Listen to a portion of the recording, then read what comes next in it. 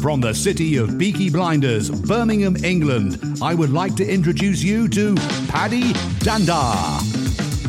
As the world becomes more automated and the robots take over, it's imperative that we build the right human skills for the future. So pull up a chair, grab a samosa or two, and make yourself very uncomfortable. Hey folks, thank you for joining us for another episode of the Superpower School podcast. I'm your host, Paddy Danda, and I have my awesome co-host today as well, Vera Mehet. How are you doing? Hello, Paddy. I'm good. Thank you. Thank you for having me back. You trusted me enough to come back. I always trust you, Vera. You're one of my most trusted people that I know. You have nothing to worry about there. But how have you been doing the last few weeks? Yeah, it's been good. I've actually been planning holidays and things like that and new projects. I'm kind of in that new space wanting to try out new things at the moment. So any new learning from today's podcast would be very welcome. Yay. How are you doing? I feel refreshed. I took the family to Dubai recently and my tan's gone. But hey, that usually lasts about a day. But yeah, really feeling good and vibrant and positive. I think we all need that downtime every now and again. And your holiday had a happy ending, didn't it? Yeah. So my son, who's 10, and I'll just put this out there, he's been going on about wanting to swim with a dolphin for about 4 years now. And we just couldn't make that happen with lockdown and everything else. And finally got to fulfill his little dream. And we got him to swim with a dolphin and he's elated, over the moon. Yeah. So Vera, in today's episode, we have somebody who has a software engineering background, I believe. It's somebody that you know quite well. I don't. So I'm really looking forward to this episode because it's my opportunity to get to know them. But what was really interesting was I think you can tell a lot about a person just by looking at their chair. Like I see your chair and you feel like a very calm, relaxed type of person, someone who is very reassuring. I don't know what my chair says to you, but yeah, what would you say? I'd say fun. Mine's quite boring actually, but yeah. Let's introduce the next guest. So Vera, who is our guest today? So our guest is a very special person, a special person to me because I'll tell you, he's one of the few people that I come away from a meeting and feel energized from. So I'm one of those, introverts. After enough meetings, I couldn't stand another one. With Chris, it's the opposite. Oh, I gave his name away. His name is Chris Cooney and he is a principal engineer. Thank you, Chris, for joining us. Thank you very much, Vera. Yeah, I don't know what my chair says about me. I'm not sure. I'm experiencing chair envy slightly. I kind of want a more chilled out chair. And I think my chair is very intense. Like there's a lot going on here. There's even these handle things. I don't really know what they're for other than sort of racing aesthetic. It says Starship Enterprise to me. So you're almost like Captain Kirk. My ego loves that. I definitely could vibe with that 100%. Cool. Right from now on, Captain Kirk, rest of the podcast. Thank you. And we were talking just before we kicked off about some of the sort of signals behind you that show us that you're a software engineer. And there's a few little gizmos you've got there. Would you like to share what you've got? I mean, like I was saying before, I purchased this microphone.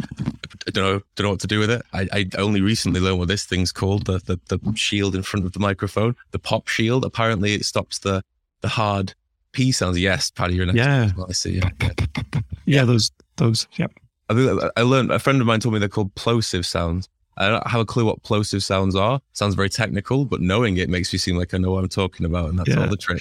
That's the trick of the game. And yeah, I just have various props behind me. Books, so everyone thinks I'm smarter than I am. And a guitar, so people think I'm more interesting than I am. And that's the goal, you see. That's the trick, is to keep the illusion going as long as possible. And the beauty of online meetings as well is I only have to keep the illusion in this small area of the room. If I was to pan the camera this way, you would see a whole just... Oh, it'd be a whole different story. Like if that was the background, you'd be worried. You'd be like, Chris, are you okay? Is everything okay? So yeah, it's a well orchestrated set right now. I was going to say your books are very well aligned. They're very neat as well. So that probably says a lot about you. Worryingly, yes. So they may or may not be organized by author. And I just don't, I don't know why, but I get a great deal of satisfaction out of having any kind of organizational system, whatever. So as long as it's not completely random, I'm fine with it. So it used to be by color. which I found really, really pleasing to look at. Like, it was so satisfying. And then I realized I can't find any of the books anymore because I'm like, I don't think about like what that yellow book. Like, so now they're organized by author and more loosely by topic generally. Although I have been pulling a few off the shelf recently. So there are a few that are breaking the system. So you've reminded me of it now. So as soon as this podcast is over, I'm going straight back there. Both of you have bookshelves, and I forgot what you call it, popsicle. But talking of your bookshelf, actually, so I know that you have books on all sorts of topics. Yes. How's it been for you, being somebody who likes to dip into lots of different things? Yeah, so very, very early on, it's really interesting watching. I've been a software engineer now for 7 years in various different capacities in different companies. And what I've found is that the attitude to software engineers has changed quite dramatically over the past few years. The very first company I worked for, software engineers were in the back room and we were just like, we have no idea what these people do. They just do stuff and all the website works and it's fine, and they knew they needed us around in the company, but they had no idea. And so there was this fundamental misunderstanding of what software engineering was. And that still is the case now, actually. It's really, really common in the industry. But for me personally, as someone who liked to go and talk to people and meet people, I'd want to go and talk about the work I was doing, but I would just kind of get very little back because they'd be like, look, we don't know what Java is. And I'd be like, that's a good point. Yeah, fair enough. And I'd have to sort of start from 101. And I found myself explaining software engineering a lot to a lot of different people. So the extroversion thing has been incredibly helpful, actually, for a number of reasons. One is because I have found that the more I talk about software engineering, the more I engage with people, the deeper my understanding of the topic becomes. And then when I sit down and write some more code, actually, I can remember the conversations and I can think, well, actually, I realize this is a problem and I can fix that, And so the conversation is an act of learning and processing as much as it is an act of sharing. So that's been really, really helpful for me. And the big revelation when I was like 23, 24 was that I just learned by going and talking to people. I don't really learn particularly well from sitting. I learn okay from doing, so writing code and practicing and testing out concepts in an actual running piece of software. But actually the real light bulb moments are when I'm in the middle of a conversation with someone. That's when all the real sort of revelations happen. And I suppose the only barrier with that was that as an extrovert, as a software engineer, you're not expected to be an extrovert. You're expected to be very, very introverted, like lots and lots of software engineers are. And so this whole conversation-based learning thing is often not the first instinct for how a software engineering function is ran. It's, in fact, they just want to be left alone. Give them the docs, let them read the specs, and they'll just sort of get on with it. It's one of the reasons why I enjoy Agile so much. The emphasis on collaboration, the emphasis on conversation is it really appeals to me personally. So whether I was a software engineer or I was an office temp or whatever, hearing that would have appealed to me in regardless of whatever capacity I was sort of filling in the company. And I suppose the only other, to fully answer your question, that being a bit of a generalist. In a software engineering context, if someone says I'm a generalist, what they generally mean is I say generally one more time, but what they mean is that they have a wide array of tech interests, typically. So if a software engineer says I'm a bit of a generalist, what often they mean is that, well, sometimes I think about compilers and sometimes I think about web design and sometimes I think about DevOps and the DevOps tool chain. But it's all typically in this sort of boundary of technology. And I was like that for a couple of years, but actually over the years, it's got broader and broader and broader. So I've ended up reading about history, geography, the shelf in the camera now, loads and loads of fiction, lots of philosophy, lots of science fiction as well, all sorts of different things. And I found that actually my sort of desire for generality goes far, far beyond technology. I go way, way across too many things, actually. So sometimes I struggle to get a bit of a depth in stuff. And so finding companies that have facilitated and supported and actually encouraged that kind of generalist mindset, generalist to the extreme, where I can go and sit with someone in HR and find out what the HR policy is on something and genuinely be interested. That's been a challenge. So I think, generally speaking, the software engineering industry is very focused towards introverted, specialized people, and then they're expected to become more general. And it's not used to extroverted general people who then it has to encourage to be more specialized. Those things are, so often been the odd one out in the software engineering communities that I've been part of, for sure. So have there been times where it hasn't been easy? Yeah, definitely. I worked at a really great startup, and I mean, objectively brilliant company. They'd found a really great environment for creating software where the engineers had some input into the high level, and they had direct customer feedback coming straight to them. They were building really great, really sophisticated software, actually very impressive. But the way it was they were kind of encouraged to not just write the code, because that sounds like they were being forced, but the whole company was set up such that the way they perform the best is if they just get on with writing the code, and they can optionally, if they really, really want, sort of push the way upwards.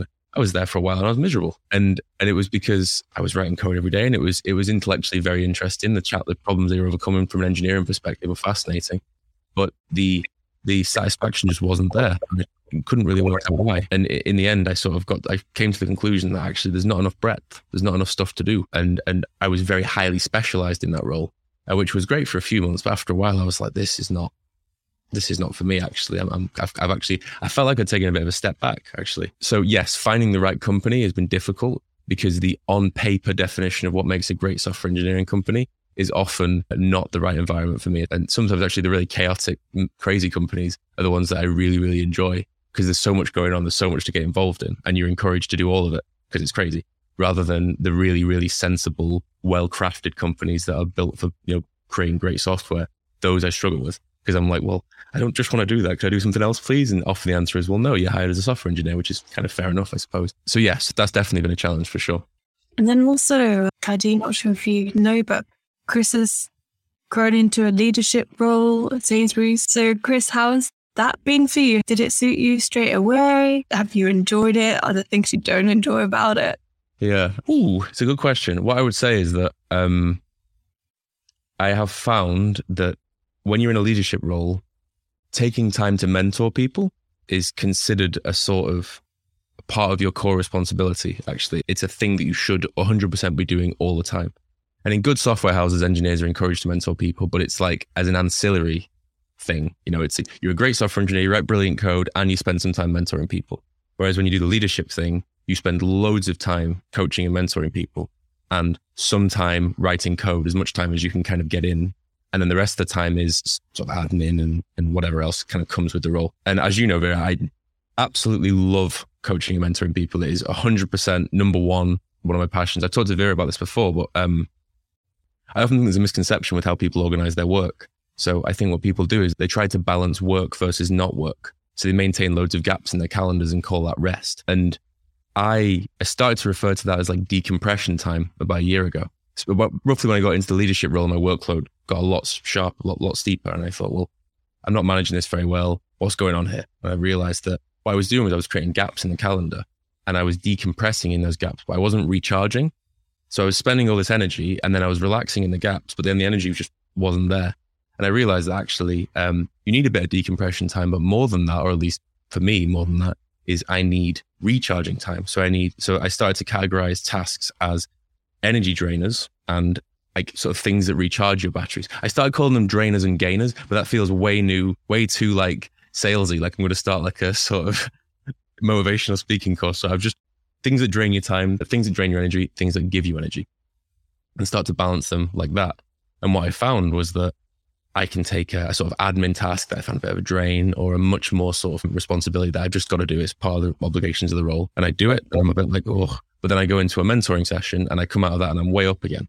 And the batteries are sort of really recharged again. And I have much more momentum and energy to push on into maybe some of the other energy draining tasks. And the only downside is that sometimes you're in meetings with people and it's an energy draining task, and you can't really tell them that because it's not very nice. So you have to sort of keep that bit to yourself. But thinking about it this way has massively helped me sort of transition into more of a leadership role. The big distinction I also found was that as a software engineer, your time is like, the organization tends to protect your time as much as possible. They will like make sure you have these big contiguous blocks of time so you can write code and solve problems. And as soon as you shift away from being an individual contributor who writes code to somebody who either manages other people or handles the strategy or whatever, no one's protecting your time anymore. Your time is like fair game. And so things just get thrown in.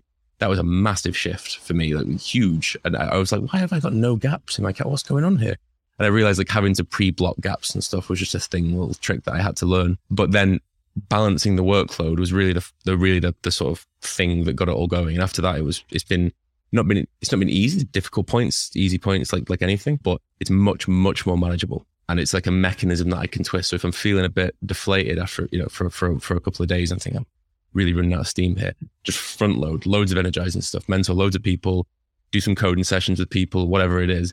And then after a couple of days, cool, right, I'm back on the horse again. Let's do this, you know? So it's been that was a real revelation for me getting stuck into that. It was really, really useful. Believe it or not, Vera, I used to be a software engineer way back. That was the first role that I started off in. And I'm sure it was way different to how things are done now. But we did things like C programming and Pro C and PLSQL and all that good stuff. But talking about mentoring and leadership, it's really interesting. I remember at the time I had a fantastic manager. He was awesome. He was so passionate about coding. He really didn't have any management skills, if I'm honest. He was just an exceptional programmer.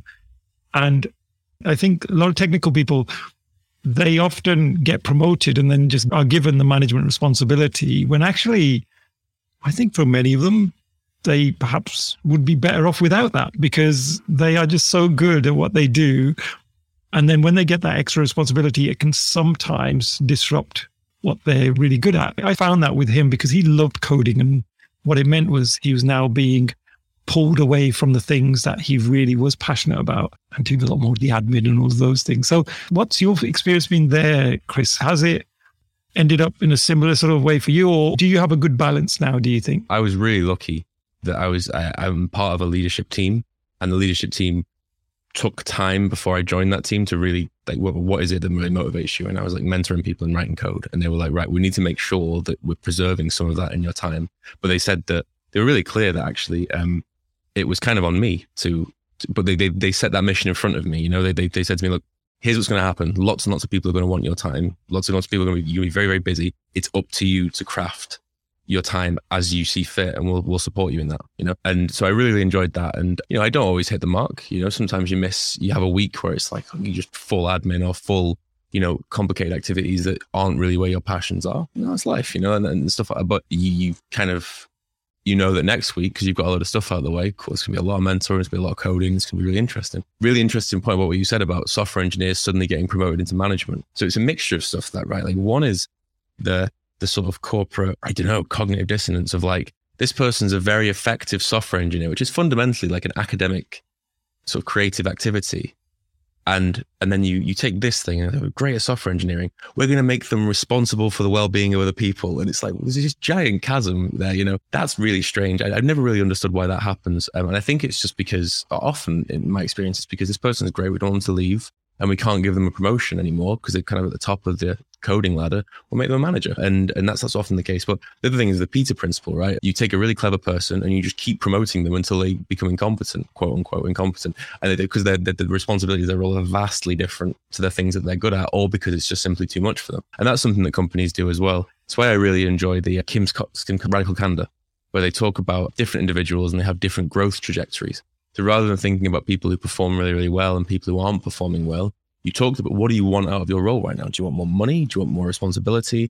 Or are you quite happy where you're at, you know? And you define a growth trajectory with that person that fits what they want. So it could be a nice flat line. It's like, look, you're in a holding pattern right now. Maybe you've got stuff going on personally. Maybe you've got different priorities in your life right now. That's cool. We'll keep you on a holding pattern. Some people are incredibly ambitious and you make it very, very steep. And some people are just kind of at like a slow and steady growth. You know, I think what organizations sometimes do is they impose progress on people. And they force people up a trajectory that they're not comfortable with. I've actually had the opposite problem. Like I couldn't grow fast enough. Like I'm super ambitious. I've always been, and just super wanting to grow and try a new challenge. And every time I've got one challenge out of the way, sometimes I haven't even got it out of the way. And I'm like, what's next? What's going on next? I think that's had its pros and its cons, right? Like the pros are that enthusiasm and that energy pushes you forward and keeps you motivated. The cons are that sometimes you get faced with problems and you're like, oh no, what the hell is this? And you have to draft in help and stuff. But it's been a really interesting 7 years, to say the least, because of that attitude. Oh, so yeah, the shift to leadership has been a strange one for sure, especially since in previous roles I was unofficially in leadership. Like I was a software engineer on paper, but also part of the team of people that helped run the office, or part of the team of people that helped decide the technical strategy for the teams and things like that. Whereas now I am officially in that position. So before I could just kind of, well, I'm a software engineer and this is just my opinion. Whereas now it's like, I'm the principal engineer and I have to have an opinion that is valid and well thought out and resonates with the people that I'm allegedly leading and all that sort of thing. That's a bit more of a responsibility, a bit more of a burden for sure. I love Radical Candor, by the way. It's such a cool book. And it just reminded me of this manager that I was telling you about, how sometimes when someone is put in that management position and isn't really equipped for that. I remember we were away on business and I was a young graduate and he said, right, we're all going to go to the cinema. And I was like, can we do that? Yeah, because if I was at home right now, I would be going to the cinema. So strictly speaking, the company should be paying for us to go to the cinema. I was like, I'm pretty sure that's not the way it works. But hey, you're the manager. If that's what is okay, well, let's do it. So we went out and watched a film. But I'm sure that wasn't part of the HR policy. Again, this is someone who had a different mindset when it comes to management. You know, they probably weren't quite of that ilk, of that corporate brain. But now I'm going to ask a question selfishly, one that is really geared towards my kids. So I have a daughter who's 12 and a son who's 10, and they're both very, very different.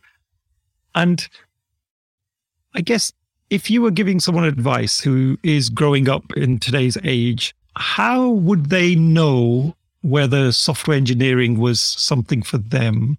First things first, I would always say to them, don't be constrained by the type of person that you are. I'd literally experienced that. You know, if somebody was to describe a classic software engineer, introverted is almost the very, very first thing on the list, right? Introverted, highly detail oriented is another one that people usually come up with. And actually, I think that you don't have to be those things. You can learn to be those things, or you can learn to manage those things in the fulfillment of your role. So, for example, naturally, I'm not a super detail oriented person. I'm quite high level, and I like to think about things in an abstract sense. But as a software engineer, I recognize the importance of being detail oriented, so I can turn my mind to that and focus on that. So that would be the first piece of advice: is if you don't feel like you're the type of person to be a software engineer, there is no type of person to be a software engineer. There are just people who can write code and people who can't write code. That's just the reality. And anyone can move from the left to the right? Anyone can move from being someone that doesn't write code to people who can write code, especially now. The second thing I would say is do not trust anybody else's descriptions of software engineering, because I had an interesting debate the other day. We can't even decide on what software engineering, the definition of software engineering is. So I talked about software engineering being this like creative and academic pursuit, and someone said, no, that's programming. That's not software engineering. And I was like, that's the first time I've heard that distinction. I thought it was really strange. Didn't agree at all. It just, and so when people say, oh, do you want to be a programmer or do you want to be a software engineer?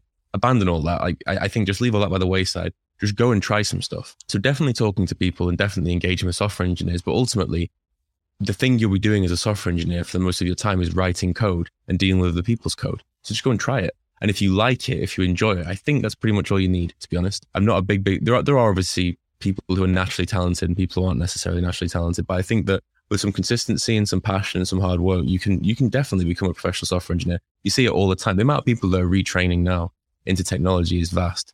So definitely, I think if someone's getting into the field, do not be constrained by personality type. Try software engineering yourself. And that means some coding tutorials online, whether you try little algorithm challenges, whether you mess around with frameworks and libraries, or whether you go to meetups and listen to other software engineers talk about it. A great early indicator, actually, I found for me was, I was 16 when I wrote the first sort of properly started writing code.